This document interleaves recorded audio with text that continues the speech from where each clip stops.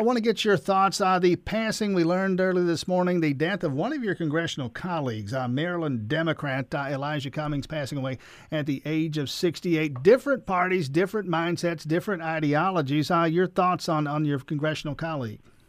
Yeah, there's no question Elijah Cummings was an incredible leader in the Democratic Party, and I have utmost respect for him. And in fact, just sent him a card a couple of weeks ago wishing him the best and hopeful for his sooner return to the Oversight Committee.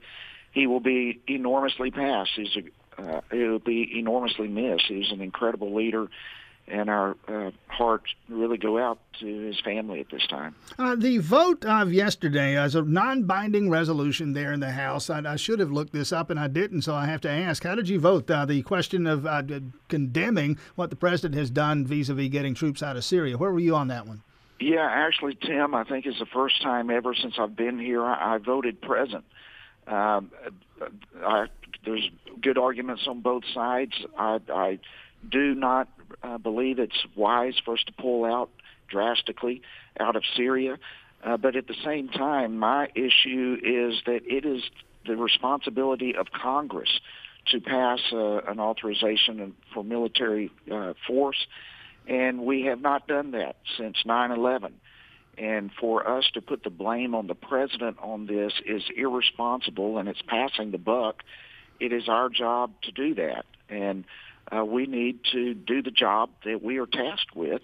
And I just did not believe it was appropriate to throw the president under the bus for a responsibility that belongs to Congress. Congressman Jody Hice with us. I'm looking just now. It's all over television this morning. The reporting, the coverage of the meeting. This was a closed-door meeting. We're seeing some of the pictures. And then Nancy Pelosi, Schumer, they all storm out of this meeting with the president of yesterday. What are you hearing about this?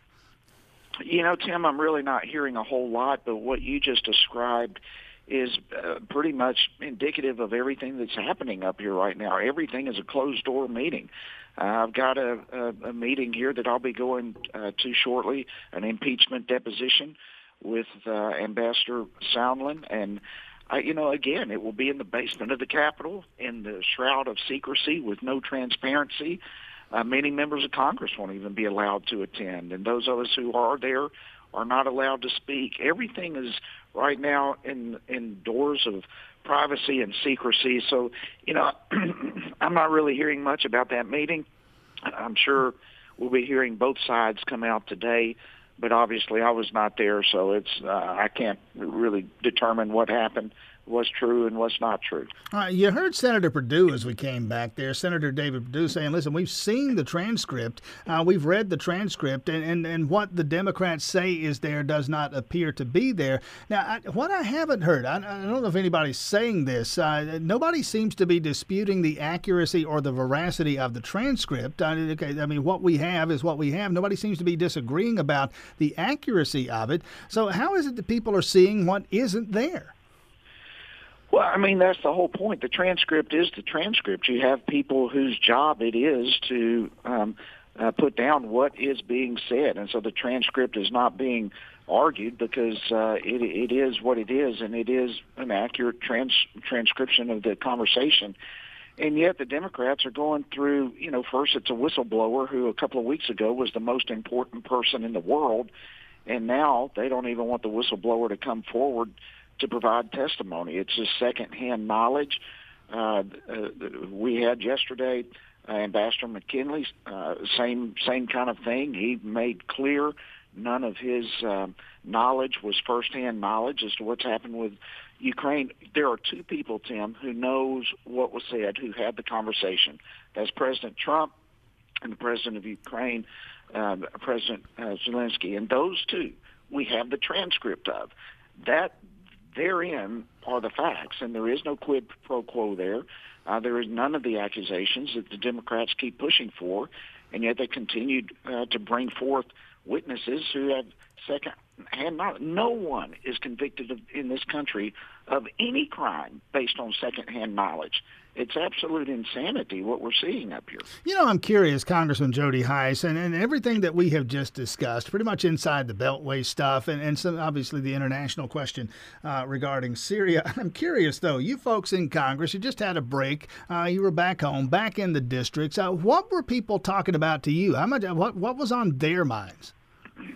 Yeah, you know, it's mostly the impeachment thing. I mean, that's not only taking all the oxygen out of the air up here in Washington, but I believe generally speaking across the country, around dinner tables and conversations at work and so forth. I mean, there's no question that was the number one issue that people kept bringing up to me, and I did hear from people on both sides of that issue.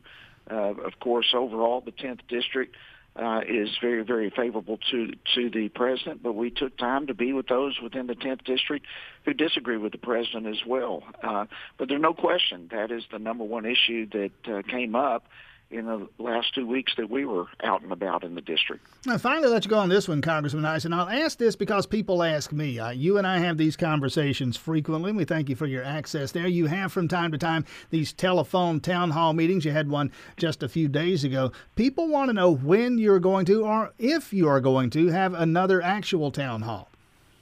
Well, we have never had large town halls, Tim. Our basic approach is to have coffee with the congressmen, which are more small groups that we're able to have real conversations with one another, and I'm able to have great dialogue with those who are there, and we have had tons and tons of those meetings. In fact, I had a couple of them while I was home this past week. So if people want to see where we're going to be, those are really town halls. They're just on a smaller scale. We have just found them to be much more productive, but they can go to our website and see where we're going to be, and we always welcome people, encourage people to come. You know, the most important thing to me is, and we always give legislative updates at those meetings, but more important than that is for me to be able to hear what's on the minds of people in the 10th District and answer questions they have. And so that's what we do at all of these coffees. All right, Congressman Jody Hice, thanks so much for your time this morning. Thank you, Tim. Always great to be with you.